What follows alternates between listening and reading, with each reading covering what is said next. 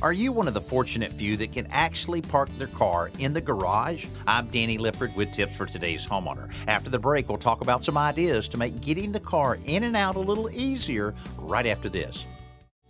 If you actually use your garage for parking, you may have noticed that finding the perfect stopping point isn't easy.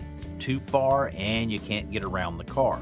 Not far enough and you can't close the garage door. Here's a trick to try. With the car parked perfectly, attach 2 eye hooks to the ceiling directly above the windshield. Tie a rope to one, and where it meets the windshield, thread it through a tennis ball with a hole drilled in it. Tie a knot below the ball and take the rope back up through the other eye hook.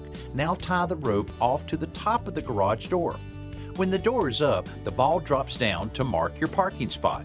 When the door goes down, the ball goes up and out of the way. I'm Danny Lippard with tips for today's homeowner.